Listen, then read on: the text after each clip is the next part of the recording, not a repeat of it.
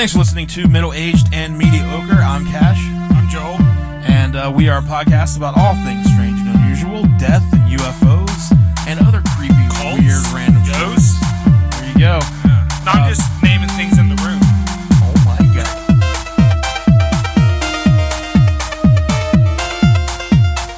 There's a cult of ghosts.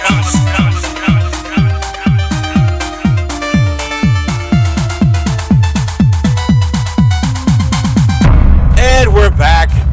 Episode 5. Welcome to Middle Aged and Mediocre. I'm Cash. Hey, I'm Joel. That's Joel. Yep. He's excited. Man, He's got the energy. it's up here. It's up there. Up there. I'm amped. He's amped. Yeah, You can tell by how he said amped that he is amped. I'm amped.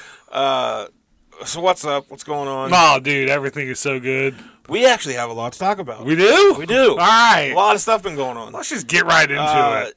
There was let's just get into the very weird comedy show that, I forgot. I didn't forget you were there, but like I've talked about that. Oh my god.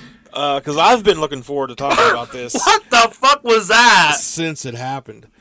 I want to thank you for coming and being the only person to come, like voluntarily. I'm not sure if those people got their money back, but if not, like I funded that show. I hope they didn't, because fuck them. Yeah, I wasn't sure if they got their money back or not. I don't think they did, but But so I didn't get paid. I made sure Jacob and Stephanie got paid, but I told Morgan, I was like, I don't want paid for what just happened. for the Like I would feel dirty. Like that'd be like abomination. just getting fucked, and then someone just like, you know, like here's $1. Like, you know, like no amount of money would have made what went on like worth it to me. Like it was soul crushing. So Friday night,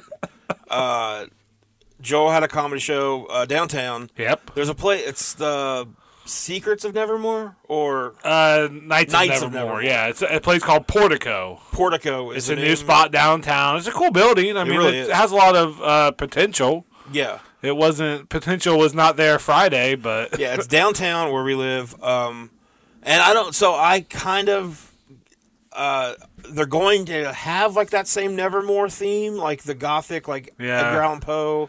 because she has all that, yeah, because all that stuff in there was hers, and she was really into it, and they're going to try to keep a year-round haunted house kind of deal, you know, but like make it for the season, so it'll be like a Thanksgiving haunted house, and then like maybe a Valentine. That's what she was thinking anyway. Okay, so yeah, it's pretty neat. Like you go in, and there's like a whole back room area with like a bunch of animatronics. Yeah. So there was Halloween. It was very horror related. The stage looked great. Stage looked awesome. Had an awesome backdrop. They were doing like palm readings. Yep. Hand readings. Hand readings. Palm readings in the back. Yeah, it was a cool setup. I liked it. It was very neat looking. Yeah.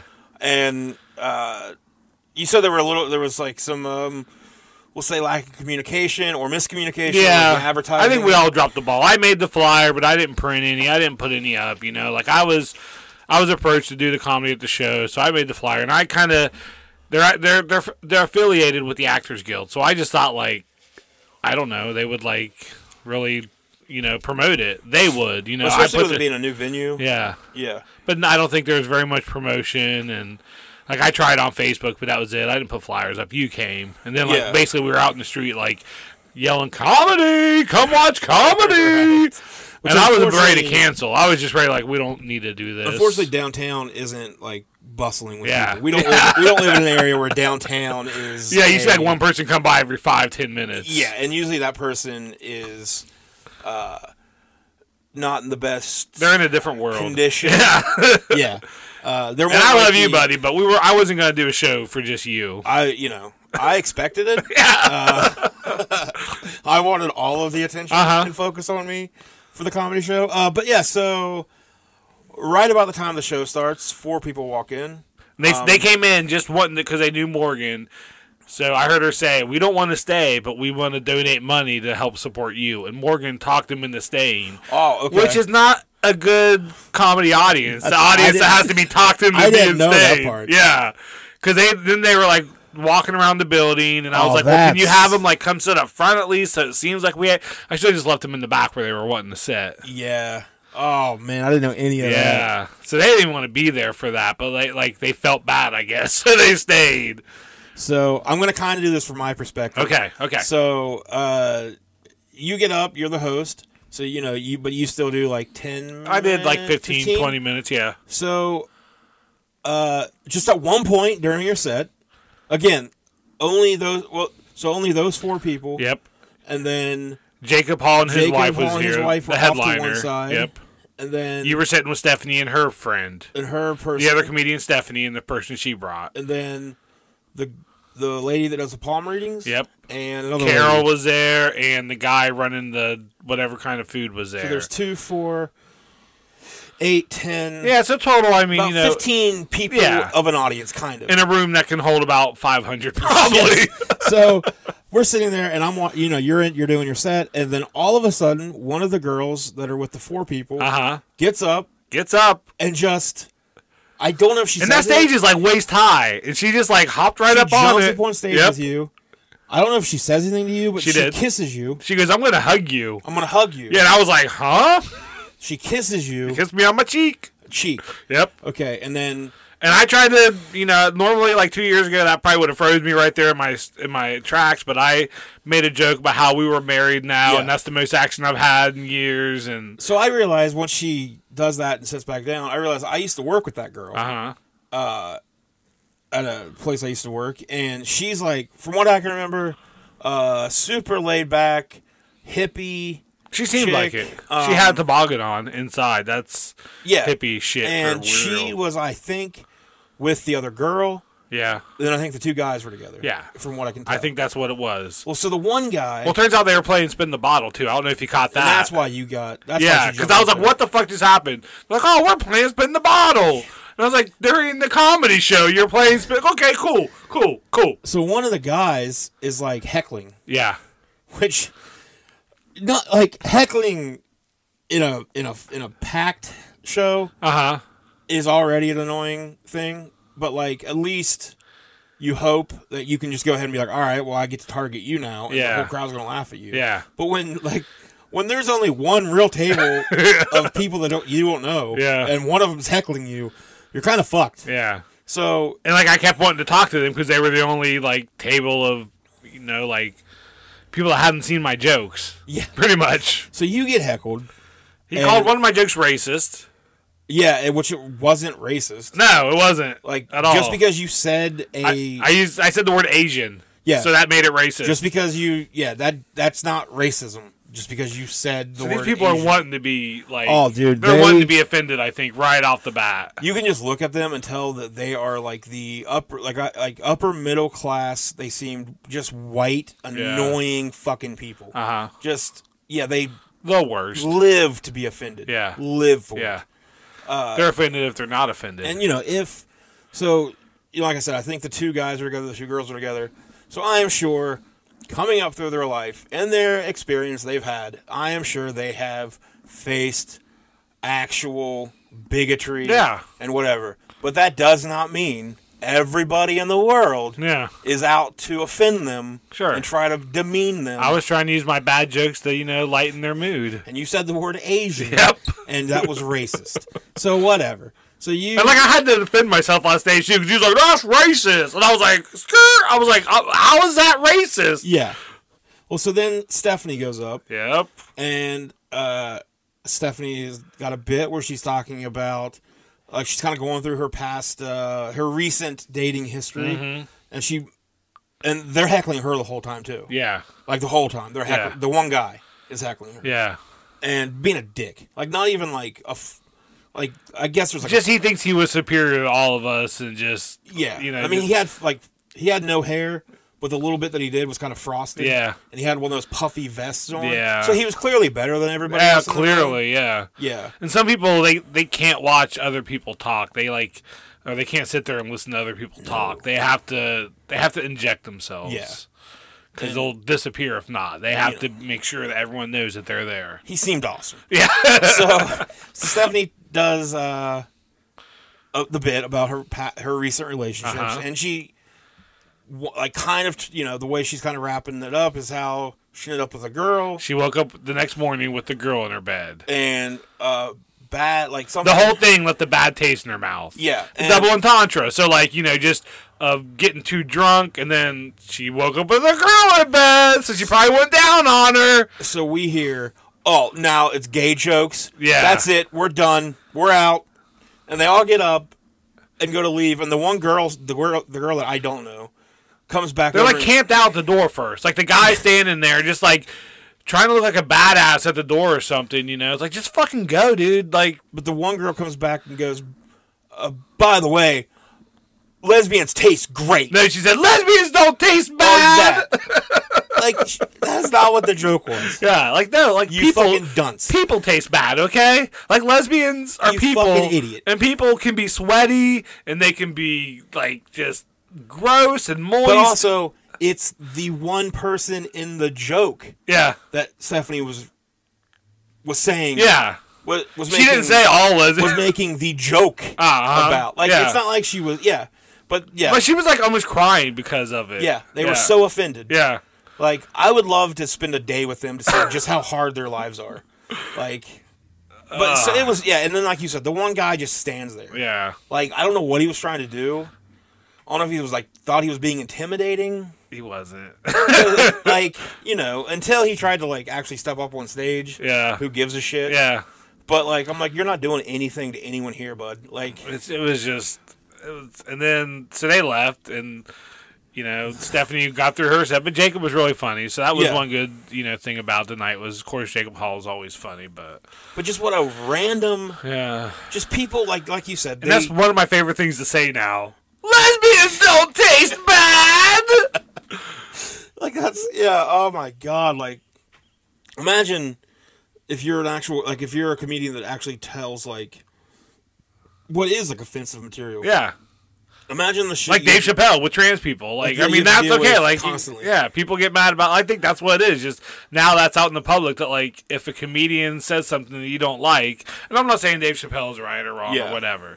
Like, I would never, do bits about trans people and stuff because I don't know. It's not me. But every comedian is different. I think, some of his stuff is funny, and I can see where some of it could be taken the wrong way. But now it's just, you don't agree with what somebody said, so they're wrong, and you have a right to tell them they're wrong. And, like, not just leave. If you don't like it, just leave. Right. Like, I don't know how you go through your day wanting to be offended. Yeah. I don't understand that. And one of the people from our group, we were talking about it afterwards, and she's like, she clearly has a stinky coochie. And I said, hey, if the shoe fits, wash that motherfucker. Wash it. Douche it. Whatever you gotta do. Douche it. Yeah, like, she was definitely projecting, I think. So, those people aren't listening to this, but I really wish they were. I did talk about the podcast, and maybe they are. Maybe like, you know what? I'm going to give this guy another chance. Oh, maybe. I don't think that's what's... Well, then I gave the girl one of my Juicy P stickers, and I just found it out on the sidewalk after the show.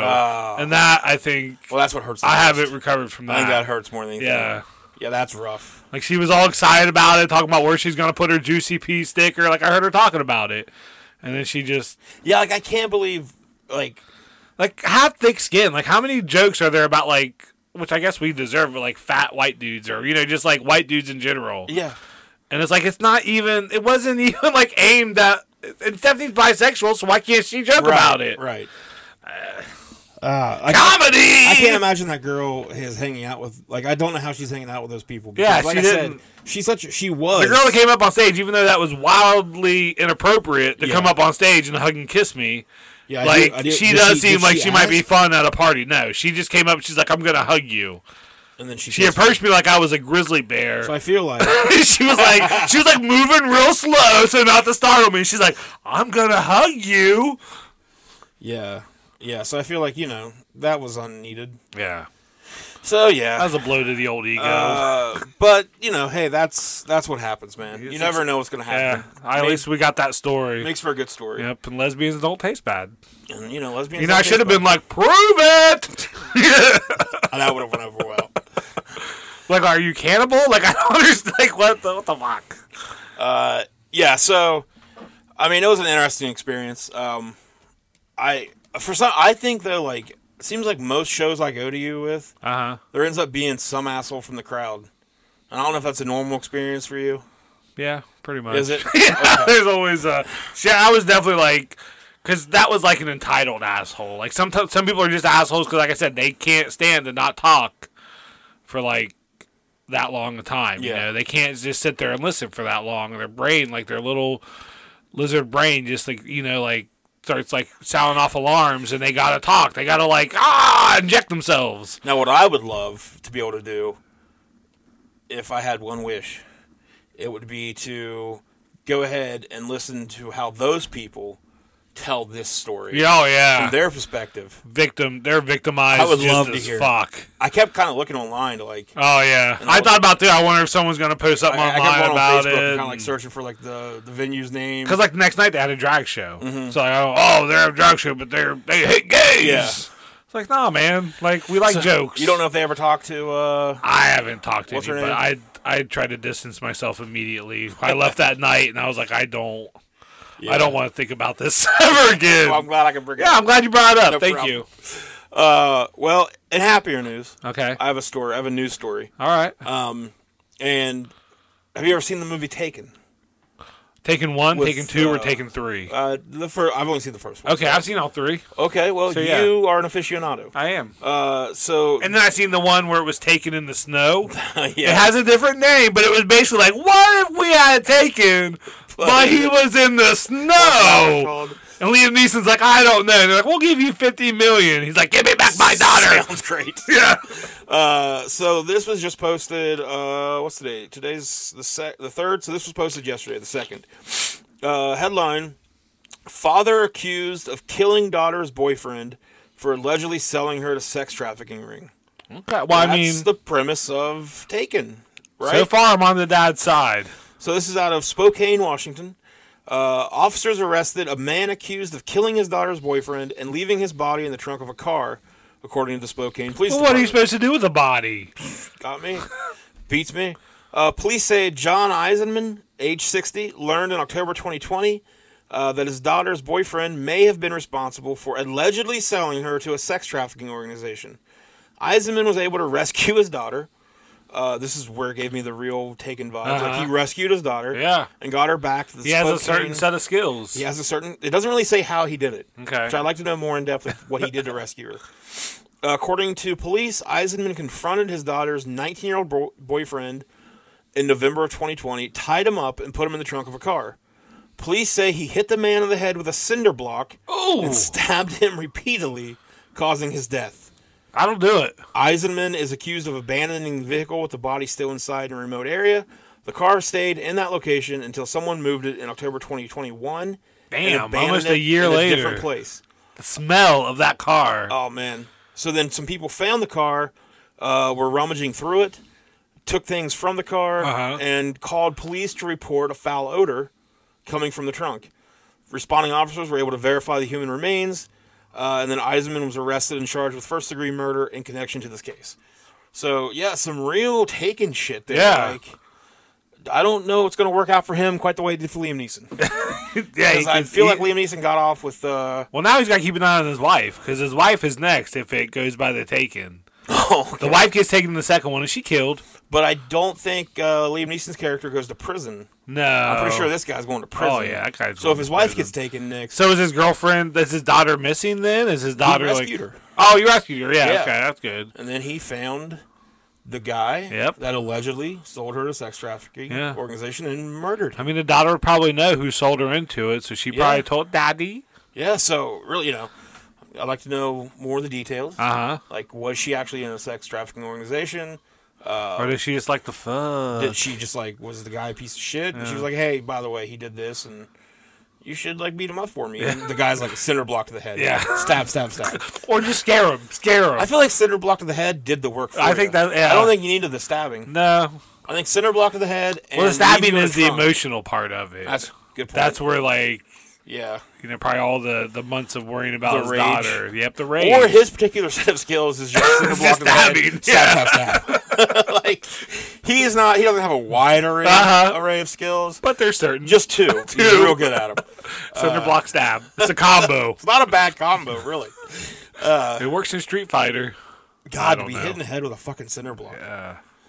Like, yeah, I would want you to stab me afterwards. Like, just fucking kill me now, because the headache that I have. Right Distract me from that. Like, I'm real woozy. Fill me with holes. So yeah, I wanted to go over a couple things related to the podcast. I found out. So I don't know how many of you guys out there. I don't think very many of you, but I think a couple listen to us on Spotify. But now that Anchor is a part of Spotify. Anchor, that's what we're on. That's what we're on. Yeah. Because they are now technically Anchor by Spotify. Oh. I haven't received my check for that yet. I haven't either. Come on, Anchor. They let us add questions to each episode. They let us do like an overall episode, like episode specific questions. So can you put like, is Joel a good boy? Yeah, I can do that this episode. Do that. I'll do that. Okay. Okay. If you please tell me I'm good. Please. Well, I'll just make but I need it so bad. So along with the Q&A, Uh-huh. We can also do an episode poll. We can do both. So I'll put on there as Joel a good boy, Okay. and then the only options will be yes and yes. Yes. So I feel like that way. Please. Yes. So. I already feel a little bit better. But so if you listen to us on Spotify, I kind of looked, and I think it's pretty simple. I think it's right there on the episode. You can just go and find the poll. Mm-hmm. It's right there. The first one we did, though, was the poll was, do you want a couple of horror movie review episodes on top of the regular episodes this month? No one voted, so I don't think anybody even knows, because this was a brand new feature. And then the question was, do you have a preference between newer, more modern stories, or older true crime stories that may have gotten lost over time? Uh-huh. No one answered that. If you're listening to this, though, I would like an answer to that. Yeah. Like, you don't have to do it on Spotify. You can leave us a comment. But what Wrap do it you around prefer? the brick, throw it through the window. Stab us. Stab us. Stab us in a pattern that spells out the answer. Yeah, like, do you guys, so, like, everybody listening, would you prefer us I like to the do, real crime. I'd like to do another one. Like, the real, we'll definitely do more of the real crime stuff. But, like, do you prefer to hear, like, the newer, like, more, current true crime type stuff, or do you like the older true crime stuff that, may have got lost? But if it's lost, how are we going to find it? I'll dig. Oh, you'll dig? I'll dig. Okay. Dig through the ditches and burn through the so then we did the Real Crimes episode about the Camp Crystal Lake murders. Yeah. Which, so the famous sound from the Friday the 13th movies? Do you know what that's actually saying? Yeah, it's help mommy or something like that. It's supposedly kill, kill, kill, mom, mom. Yeah. I never knew that. I always thought it was just like, yeah, the sound engineer, like, cause he like how the mom talks to herself, like in Jason's voice, he kind of took that and that's how they wanted you to know that like it was the killer watching the kids, because it would always do that when the killer would. And for Halloween, on a sidebar, I was Jason. I set my speakers up and I had like the like that 3-minute like interlude like on repeat playing on my porch.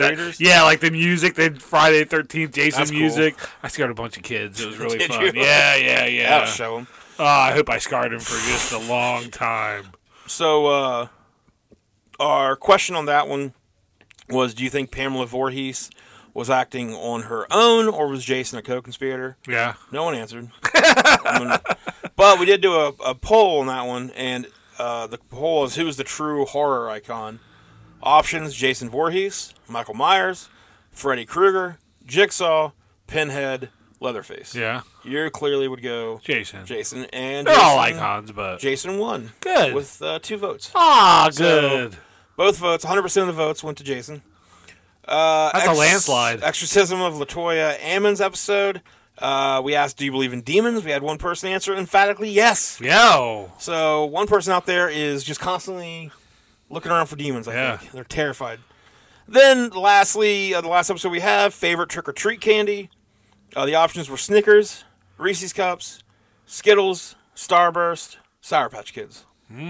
What would you do? I'd do Smarties. I like the little Well, I mean, I meant of Smarties. the 5. Okay. Skittles then. Skittles. Yeah. So, Snickers, Reese's Cups, and Skittles all got 1 vote. All right. Which, I'm kind of surprised. I thought more people would go for Sour Patch Kids. That seems like the thing a lot of people like. But Skittles. So yeah, you guys look out for that on like this episode. The question we already know the question for this one. Yeah. Is Joel a good boy? So you will have two options. There'll be yes and yes. Yes, or definitely yes. But then we may also add a Q&A question to where we'll ask you just like your feedback or something. Yeah. So yeah, check that out. Tell us what you want to hear. Anchor and Spotify are adding new features all the time. So check that stuff out. If you are listening on Apple Podcast, go ahead and leave us a review. Give us a 5-star rating because that would be awesome, and it helps the analytics and the algorithm. Yeah. And a bunch of things that I don't understand. I just know that. And if you don't understand it, there's no chance I understand it. I just know that we need more. We want to grow this. We need more listens. People, I feel like we're halfway decent. But all right, let's do an ad break. Okay. We'll be right back, and we'll get into this week's story, which is the story of Dr. Satan. Oh, it wasn't about the Taken thing? I thought that was the story. It was a quick one. No, that was just a little. There's more. That was just a little news clipping. Well, stick around. No, we're gonna get into the story of Dr. Satan. Okay. Dr. Satan.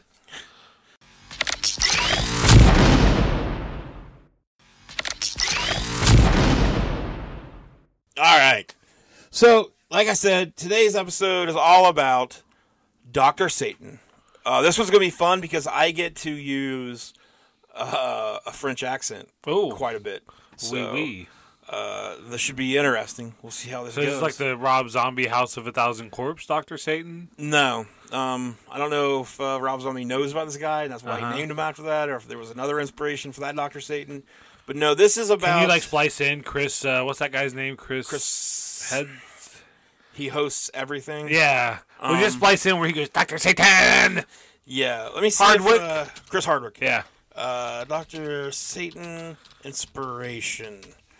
Yeah, this is... Okay, so this is the influence for that character. Good movie. Yeah, so... Yeah, I love House of a Thousand Corpses.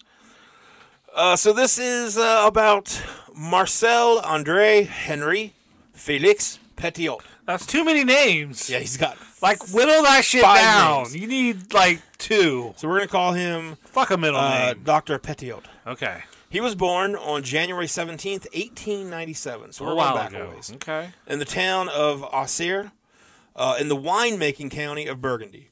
He was his parents' first child, and for 12 years, until the birth of his brother Maurice, he remained the only one. Felix and Clemence Petiot were both postal workers. She sorted the mail and laid telephone line, and he laid telephone lines and installed telephone exchanges.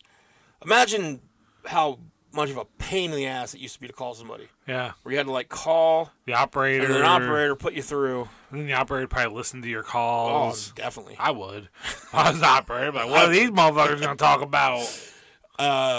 His work often took him away from home, a 3-story terrace house at number 100 Rue de Paris, Auxerre's main street. When Marcel, a beautiful, bright, lovable, loving child with wavy black hair and black eyes, which I think right there is the first sign, throw that baby away. It's got black eyes. Yeah. So we don't need that around. No. When he was 2, Clemence decided that she wanted to accompany her husband on his trips. The boy was therefore sent to live with Clemence's elder sister, Henriette Bourdon. Bourdon was a spinster, and she shared a home with Marie Gaston, also a spinster and described as Bourdon's maid. Lover is what I would say, probably more than likely. But yeah, so this kid's already cleaned up his loads. At 2 years old, just like thrown to somebody else. Yeah. You know? The two women knew nothing about bringing up a child, especially not one as lively and inquisitive as Marcel turned out to be. Over the years, they would tell stories about him. They said he sulked, he threw tantrums, he pulled their hair, he bit them, he trampled on the flowers in the garden, he impaled insects on knitting needles, he imprisoned tiny birds and did not feed them so that he could watch them die of starvation. Though some days he did let a bird go free, but not before he had stuck pins into its eyes to blind it. Oh. So... Just a great kid. You know, again, black eyes, all of this. Yeah. Throw him in a river. Don't need that kid. No. Too many names. He also smothered his cat after he had unsuccessfully tried to drown it in boiling water. Jesus. They also said that he was incontinent of both the bladder and bowel. So he's just like shitting and pissing himself. Shitting everywhere. Fucking with animals. Yeah. Doing awful things. Later in life, as an adult, Petiot had things to say about the two spinsters as well. He said that whenever they thought he had been naughty, they dragged him off to early morning mass, and they kept the garden gate locked at all times. Those early morning masses would turn him into an atheist. When the prison chaplain offered him the last rites on the morning of his execution, oh, by the way, he gets executed. Okay. Spoiler alert. He doesn't turn it around? He turned it down with the words, "No, thank you, I am an infidel." As for the locked gate, he never locked a door, or at least he only ever locked one door, the front door of the Paris townhouse where he murdered his unsuspecting victims. That makes me think of the Friday After Next, where the guy's like, "I told you I don't like locked doors." Okay. I haven't seen Friday After Next in it's so like long. a Mexican Spanish guy. So that's why it was the awful accent. I apologize. I'm still a good boy, okay? It's from a movie. That's just what it made me think of. Okay. All right. So Petiot had his first brush with the law at the age of 17, 2 years after his mother died of cancer at age 36. He was caught stealing letters from mailboxes. He'd made kind of a fishing rod, a stick with the glue at one end, and he would nab the letters with it.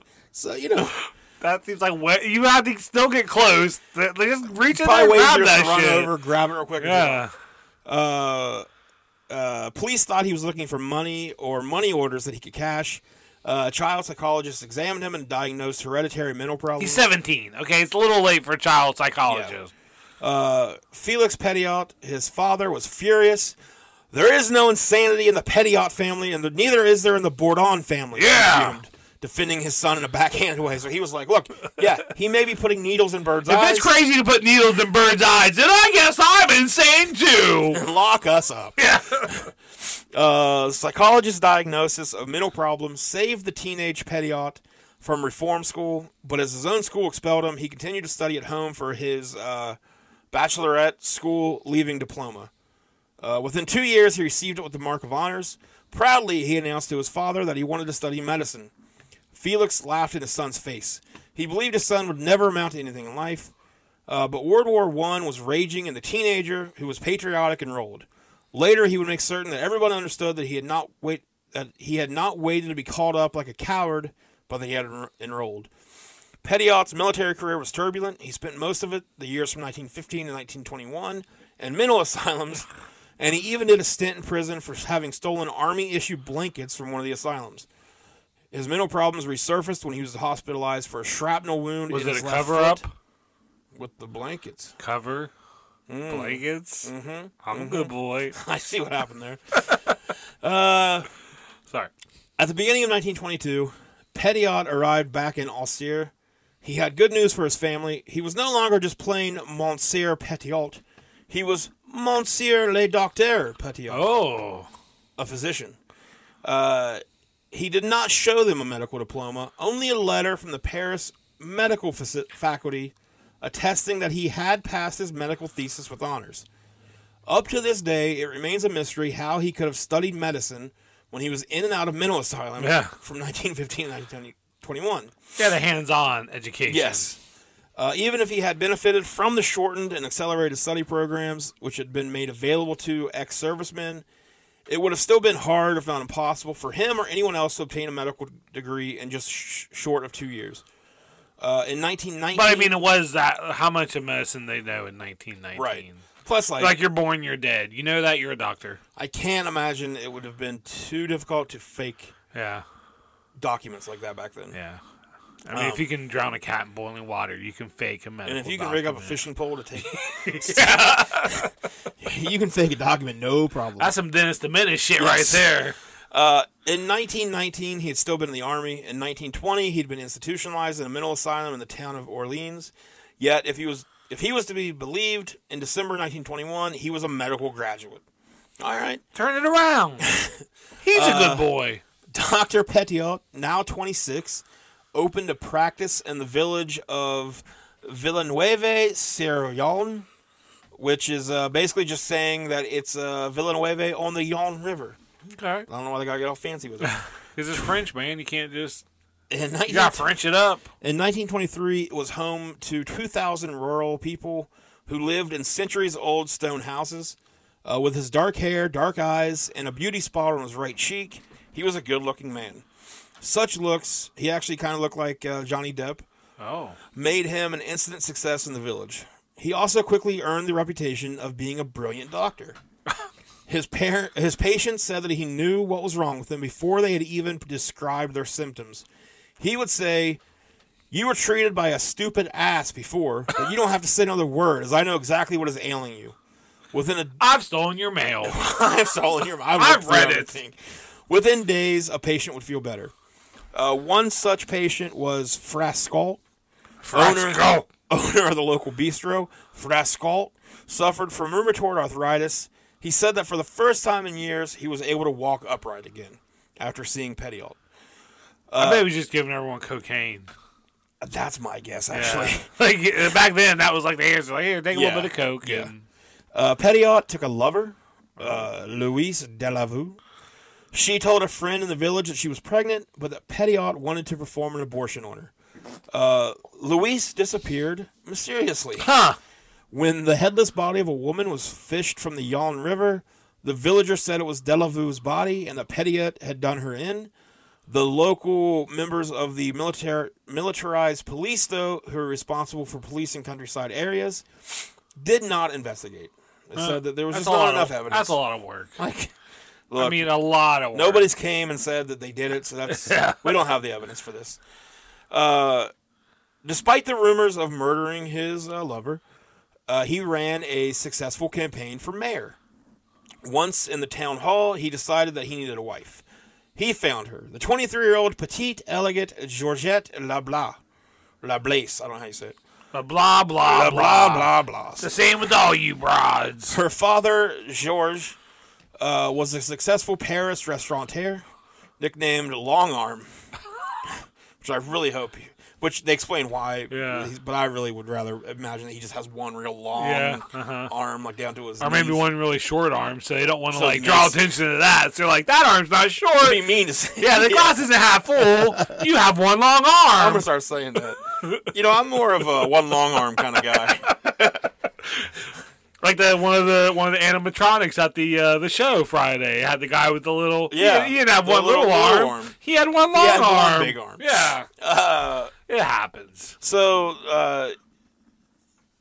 basically, he was called Long Arm because there was a saying called where you would say my arm is long, and it means that you have clout. I don't know why. Oh, you have a lot of reach. There you go. Yeah, look at you. I get it. Look at you solving French.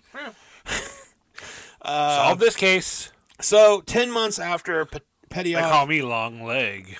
Because my little dick makes my legs look long. Yeah. Like daddy long leg. Ladies. 10 months. My little button dick. Boop. You don't have to touch it. I know it's out, but come on. Just ignore it. Oh, I didn't know. I couldn't tell. So 10 months after Petiot met Georgette, on April 19th, 1928, the couple's only child, Gerhard Claude George Felix, again, they're just wasting 4 names, was born. Then one night, a fire broke out at a local dairy. On the premises lived the owners, the Debouves. When flames were first seen shooting from the roof of the couple's home, Monsieur Debouve was having a drink at Frascalt's Bistro. Henriette. All his names are funny to me. I just can't help it. I'm such a West Virginia hillbilly. Henriette, the wife of Monsieur Debouve, was home cooking dinner. When firefighters entered the burning house, they found her lifeless body lying on the kitchen floor. Oh. She had obviously been murdered. Her head was bashed in. Again, the local police did not believe that he could successfully investigate this murder. Yeah. He doesn't believe in himself. He didn't see anyone there. He's like, I don't know. It is 1919. Then all of a sudden, Frascott, who was the bistro, he died suddenly. He collapsed after Petiot had given him a shot for a reoccurring bout of his rheumatoid arthritis. Was it a shot to the heart? Did he feel pain? He's to blame. Yeah. He gave love a bad name. Frascott had told his patrons that he knew who had bashed Henriette Debouve her head in. It was Dr. Petiot. According to Frascott, the doctor and Henriette had been lovers. In 1933, the three Petiots moved to Paris.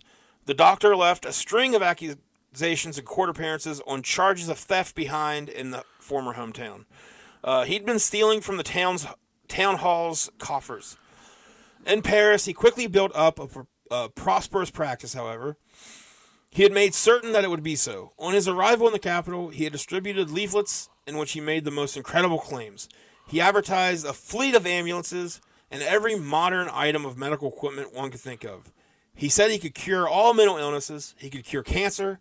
He had a revolutionary treatment for all gynecological and drug problems. Oh. His treatment for gynecological ills was abortion. Oh, okay. His treatment for drug addiction was to give the user whatever drug they craved. Oh, okay. Kind of the old smoke the whole pack of cigarettes. That's why they killed him. They couldn't have someone out there like that. With his waiting room each day filled with patients in search of treatments, he soon was able to afford to invest in real estate. He even bought an entire apartment building where he had 21 tenants. So really, I mean, he's basically a modern pharmacist, or drug salesman. Like, it's not that much different from the people that go around selling Oxycontin and shit. Like, hey, we got this shit that you really like. It'll fuck you up forever, probably. But you'll probably get addicted to it and ruin your life. Yeah, but, man, they're all drug dealers. You'll feel good.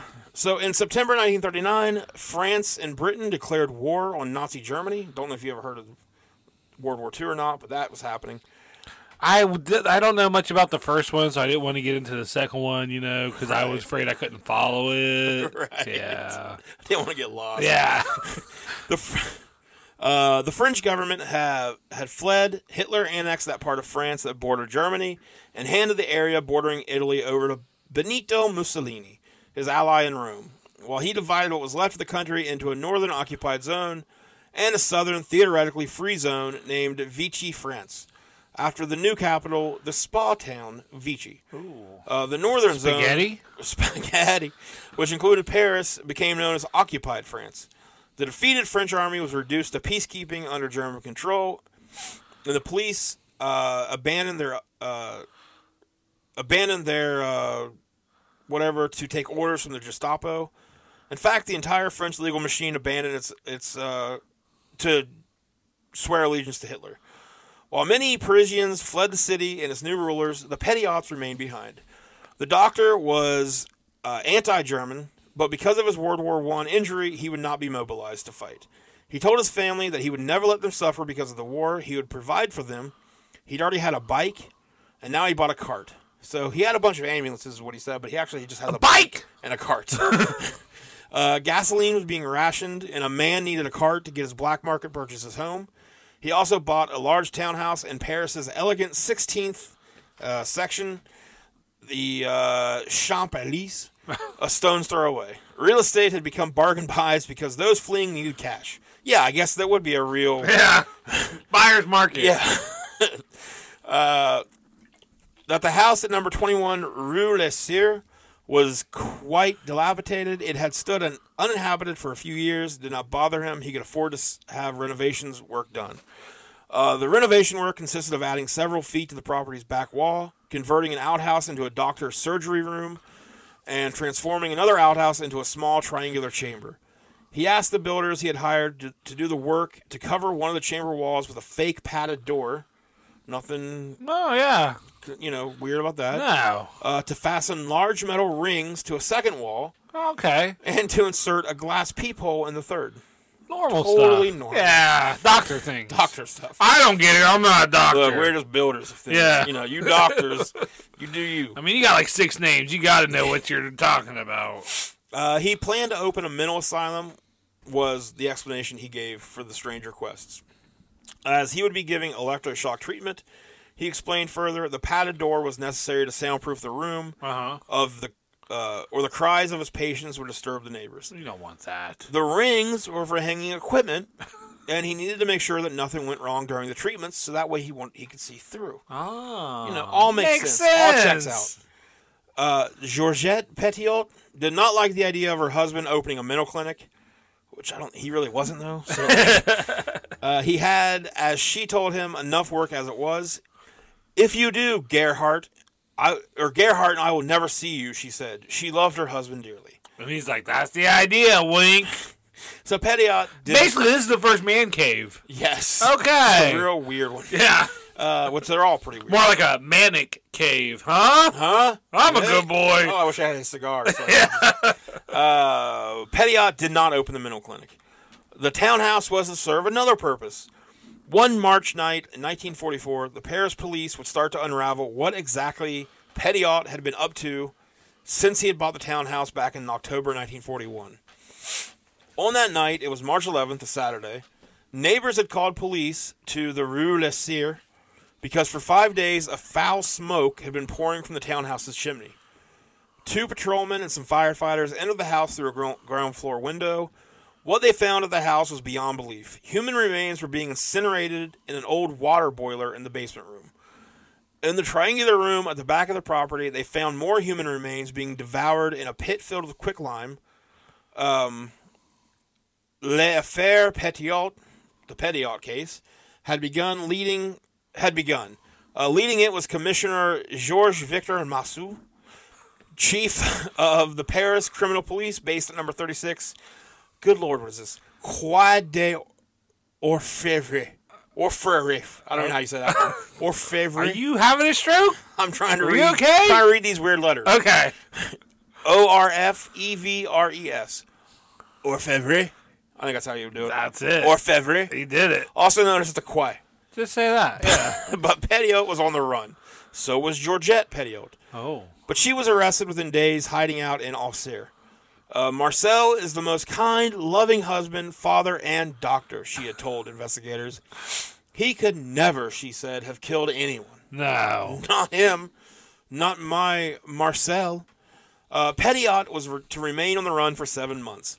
He laid low with a past acquaintance, who was a house painter, a very gullible man, who believed that Pettiot was a brave resistance hero and French patriot. Over the 7 months, the commissioner would hear of how a man had been visiting the uninhabited townhouse for the previous 2 years. This man had come to the house either on foot or on a green bike. On some of the days when he was on foot, he had brought other people with him. Those people had never been seen again. They must maybe just stay at the townhouse for a little bit. I mean... They must, though, have stayed on at the house because noises had come from it. That's what the guy was saying. Like, well, yeah, we brought them there and they never left, but they must have stayed there because... Yeah. We heard stuff. Strange noises were happening. Crying, banging. One night, a neighbor walking past the house after the nighttime curfew had already sounded, even heard a man's voice calling out. Just one word, help. Help. The man on the green bike was Dr. Marcel. That's the hardest thing to ask for sometimes. That is help. the hardest thing. Just hey. I mean, you really have to, like, you got to belittle yourself a lot to ask for help. You got to really, just give up your pride. Yep. Help! I need somebody. So who the fuck is this calling? So the man on the green bike was Dr. Marcel Pettiot. He was invariably described by his cronies, his patients, his wife and family as a respected, loving, kind, wonderful husband, father, and family physician, and totally innocent of the crimes that he was being accused of. The story of Dr. Marcel Pettiot's life and crimes that Massou was to put together chilled him and everyone else to the bone. Pettiot, a poor man's son, craved wealth, and respectability. He believed that respectability was wealth's natural companion. Yeah. He'd already made a pretty packet from doing abortions and supplying drugs, but once the Germans had occupied Paris, he hit on the idea of pretending that he was a member of the French resistance and that he could assist people to flee France. He would charge them quite a bit, actually. He would also tell them to bring along whatever they had that was valuable, gold, jewels, fur coats, anything. I'm sure people are desperate. Yeah. I mean, shit. That way they would be able to set themselves up in the new country, in their new home, Argentina. They would, though, be going nowhere. But only he would know that. Only he would know that he offered that the escape route that he offered would begin and end at his townhouse. It was an idea, a plan he just knew would make him a wealthy man. He claimed his resistance his name was Dr. Eugene, and he headed a resistance cell code named Fly Talks. So he made up this whole bullshit story about he was going to, he was a freedom fighter, basically. Help these people get away from the war, start a new life. Yeah. So, hey, bring all your good shit with you. Really taking advantage. Yeah. So his first victim was a Polish-born Jewish furrier, which was his neighbor at a family apartment. His takings came to hundreds of thousands of francs in cash. Yeah, I knew that. Several items of extremely expensive jewelry and 3 mink pelts. So easy was it to make so much money so rapidly that he told 2 of his cronies, a certain Raoul Ferrier, which was a barber, and Edmund Pentard, an out-of-work cabaret singer, of the escape route. Basically, he let them know because he asked them to send him clients. It's good to have cronies. He just wanted to know, hey, can you send me some people? Yeah. And they said, yeah, of course. Make sure they got money. Yeah. So they went out and became his recruiting agents. He handed a percentage, a small one, of the fee that he charged the clients over to the 2. Now, I don't know if this gets answered or not, but I don't know if they knew what he was doing. Yeah. They might have thought he actually was helping these people. They are cronies, so they're not very smart. He started enlisting other recruitment agents as well. Irene Khan, a vivacious Romanian-born woman.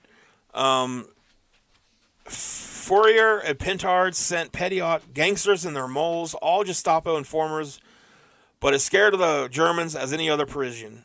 Khan sent him Jews that were desperate to get away from the Nazis. She was Jewish herself. She defiantly refused to wear the Yellow Star of David. So, yeah, he's got 3 people just sending him victims. His killing spree abruptly ended in May 1943, 10 months before the discovery of the human remains at his townhouse. It ended because Robert Yodkom, who was with the Jewish Affairs Department of the Gestapo, had learned from an informer that Dr. Eugene was assisting people to flee from France. The informer also knew of Fourier and Pentard and led the Gestapo to Fourier's barbershop. It was at the barbershop that Petiot collected the victims to escort them to the townhouse.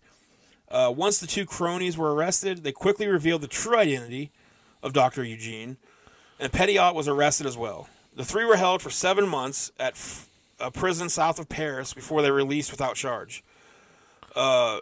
So why didn't they check the townhouse in those 7 months? He said he stopped killing people, and then it was 10 months before they discovered the bodies there. Yeah. So they arrest them, but they don't check the place where they were. Yeah. Well, then I don't understand. That's a lot of work. They held him for 7 months. Yeah. And they just release him. Yeah. So maybe go look for some evidence. But Maurice Petiot had bribed the Gestapo guy. He bribed him to let Marcel go. Maurice was Marcel's brother. But it didn't matter for the other 2. They just let them go. They were basically considered useless lowlifes. So they were just like, yeah, get the fuck out of here.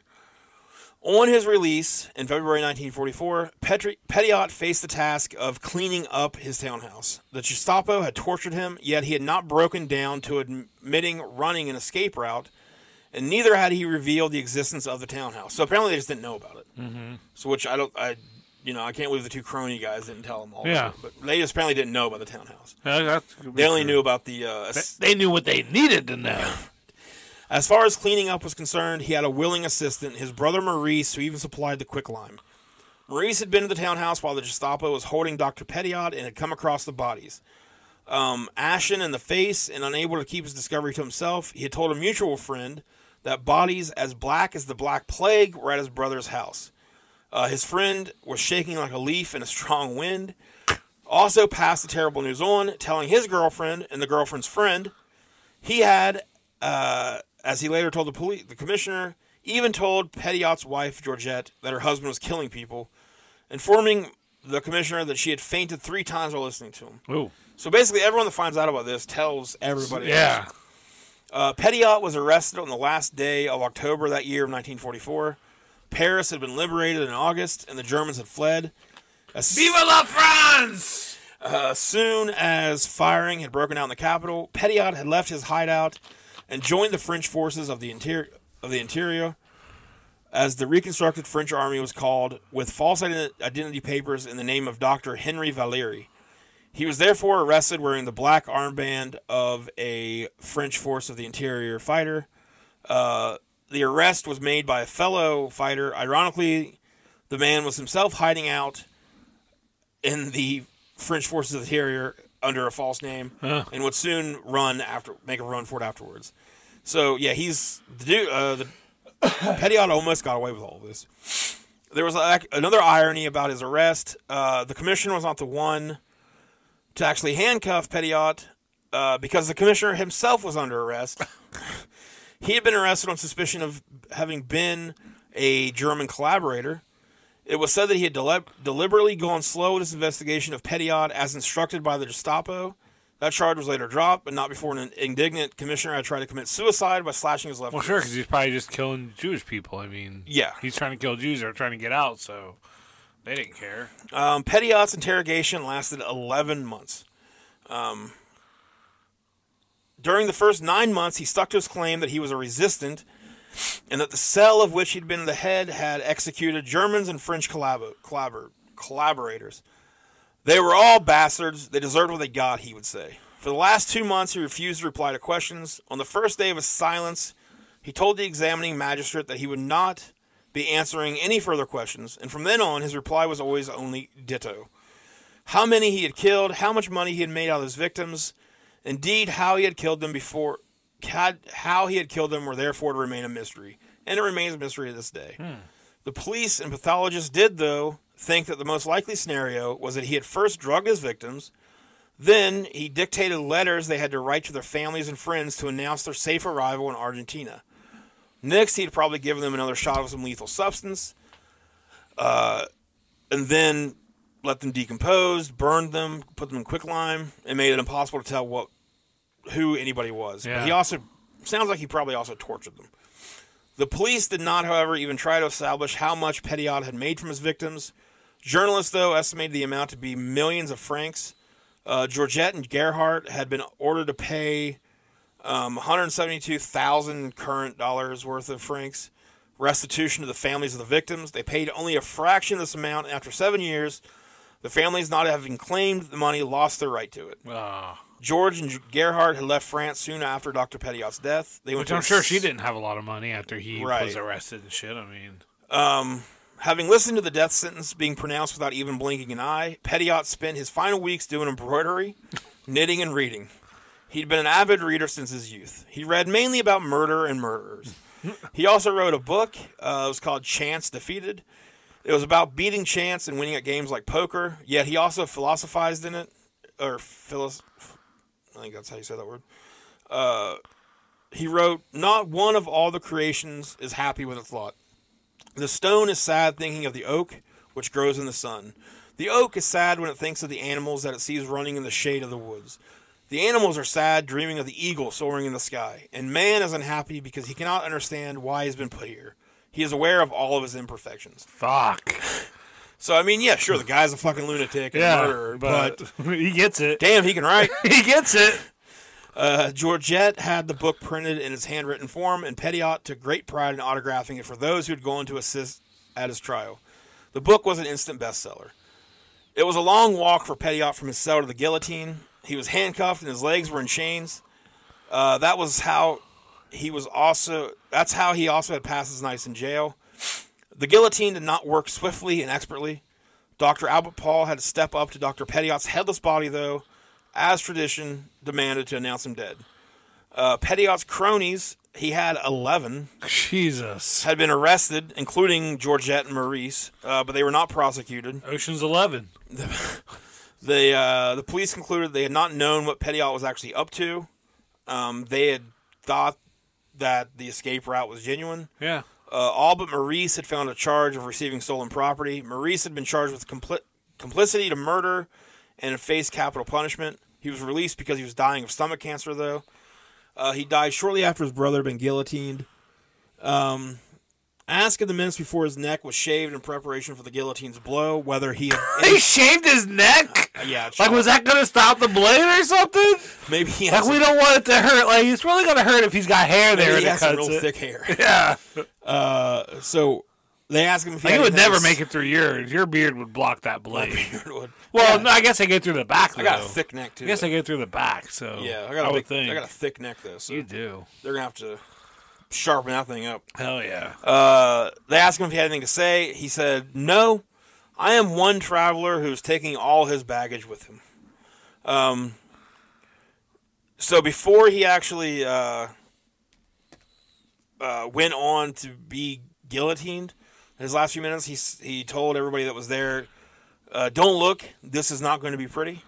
So he warned people. I've cut off a lot of heads. You do not want to see this. So, a lot of some of the men on the prosecution team decided to call him Dr. Satan, and then the media followed that and called him the same thing. That's how he became known as Dr. Satan. On May 25th, 1946, it was a Saturday morning. He was 49 years old. Stood trial for the 27 people is what they ended up charging him with.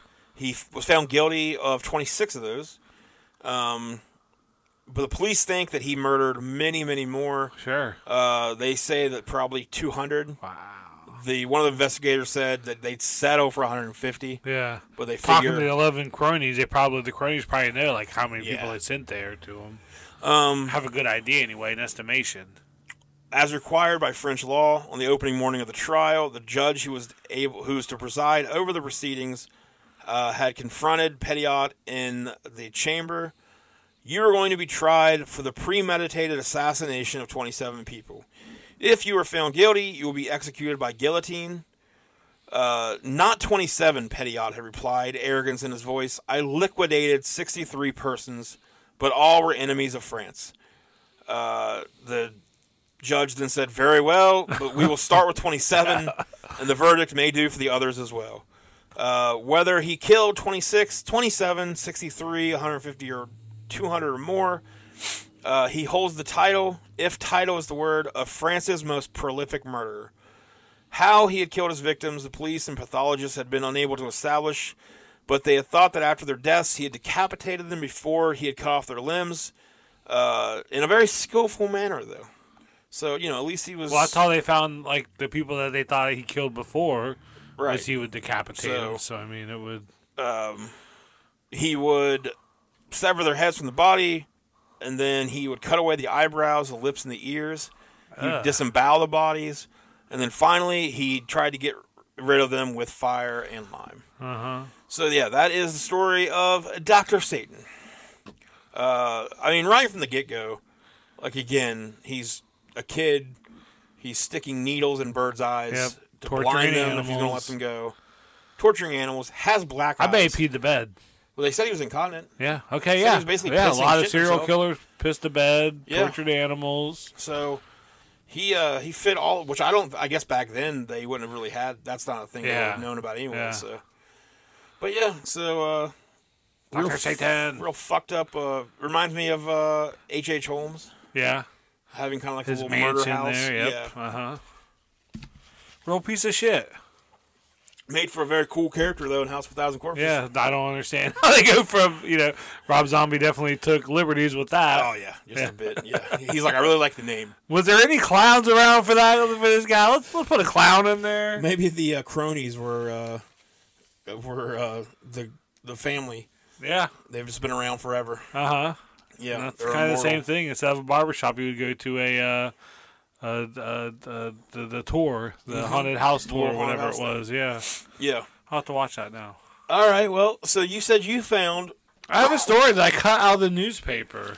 It's not a feel-good, because fuck a feel-good. Right. We've established that Yeah. before we went live to air. Yeah, we're not gonna. No reason to even try to feel good. No. Tonight. Fuck a feel-good. And So this is a story, and when I read this, I was like, wow, like, this is the most West Virginia thing ever. So next time anyone ever asks you what it's like to be from West Virginia, you can just read this story. And is this like a current?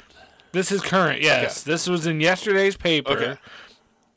The headline, Police. Roan man beaten to death with leaf blower. Yep. This is in Looneyville, Of course. West Virginia. A dropped pig led to the murder of a Roan County man by means of a leaf blower last month. It always starts with a dropped pig. A dropped pig? Witnesses to the incident said Mr. Bush, he's 26 years, he's 26, Looneyville, got into an altercation with William, another guy. I don't know, can I use, it's in the paper, sure. Yeah. So a guy named Andrew Bush killed a guy named William Greathouse after the two were trying to lift a pig inside of a cage into the bed of a truck. The cage fell to the ground, and after the man started fighting, Bush struck him in the head with the leaf blower, according to the criminal complaint. And they said Greathouse, the writing of this story is so awful. Greathouse was found unconscious in the bed of the truck, and law enforcement noticed he was still unconscious. What? I'll read that again. This is how it is in the paper. Greathouse was found unconscious in the bed of the truck, and law enforcement noticed he was still unconscious, not breathing, and began to turn blue in the face and the hands. Like, how about do something? They're like, let's see where this goes. Well, let's just see if he stays unconscious. So he started turning blue in the face and the hands. The victim also had an obvious indentation in his forehead and a small open laceration, the complaint said. After the altercation, the complaint said Bush returned to his cabin, and Greathouse laid down in the bed of the truck and began to feel his head and went unconscious. Feeling kind of woozy. When he was questioned, Bush claimed Greathouse cursed at him and threatened him before Bush punched him in the face hard enough to knock his glasses off. Well, first off, you don't punch a man with glasses. Greathouse allegedly hit back, and then Bush said he got away. He picked up the leaf blower, and he swung it while holding on to the plastic tube. So he hit him with, like, the engine portion. I mean, those things can be pretty heavy. Heavy section, yeah. Bush said he hit Greathouse in the head, and he said he was mad and felt like he wanted to hurt him, Greathouse. Bush wanted to hurt Greathouse. Maybe don't say that to the cops. If you accidentally, in a fit of rage, kill a friend, don't say you were wanting to hurt him. Right. He then said he was sorry for what he did, and that hitting Greathouse with the leaf blower was too excessive. So he was arrested. Now he's facing 10 to 40 years in prison. Should have just turned it on and, like, blew it out. Get away from me! He's facing how many? First, 10 to 40 years. And he did, so the guy died. Yeah, he died. Okay, so he did murder him. Yep. With a leaf blower. In Looneyville. In Looneyville, West Virginia. After they dropped a pig. What the fuck? And that's West Virginia. I mean, yeah, you don't want to drop a pig in West Virginia. No. It's going to lead to bad things. It's going to lead to an argument. And this guy's happened to have a leaf blower in the back of his truck.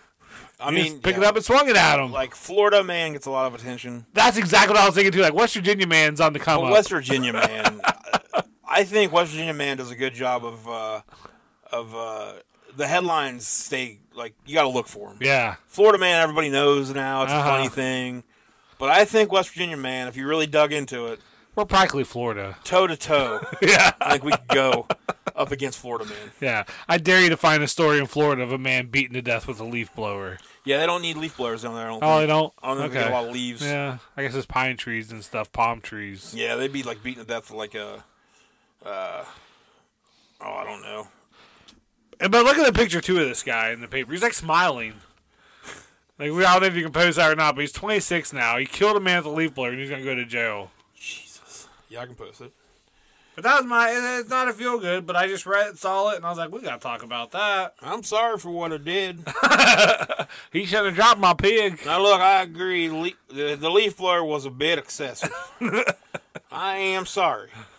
But he dropped the goddamn pig. He dropped the pig. I'm looking for the part where it says, he was found unconscious in the bed of the truck, and law enforcement noticed he was still unconscious, not breathing. I mean, what does that even mean? That's good police work. We found him unconscious, and then we did quickly notice he was still unconscious. Yeah. So, you know, he wasn't faking. We put 2 and 2 together there, and we determined that he was unconscious. So he wasn't. And there was witnesses too. Like, how about you help these guys with the caged pig? Maybe it wouldn't fall. Maybe they wouldn't be fighting over it. Yeah. So we'll post this story on our Facebook. But that was in the local paper. I read that at work, and that is definitely. Here's how. I like to here's what. Yep. All right. Well. So yeah, I hope you guys enjoyed. I will be back next week with a new episode. Let us know what you think of, again, do you want more modern stuff, older stuff? What do you want? We'll come back soon with another Real Crimes. Yeah. And yeah, do the whole rating thing. Give us a movie you want a Real Crime Give us about. a movie. Look for, on Spotify, again, look for the polls and the Q&A stuff. Look for my poll. Look for Joel's poll. That rhymed. Joel's polls. Joel's polls. Everybody loves a Joel's poll. Not everybody. Wah, wah. All right, until next time, thanks for listening, and we will see you later. I'm a good boy.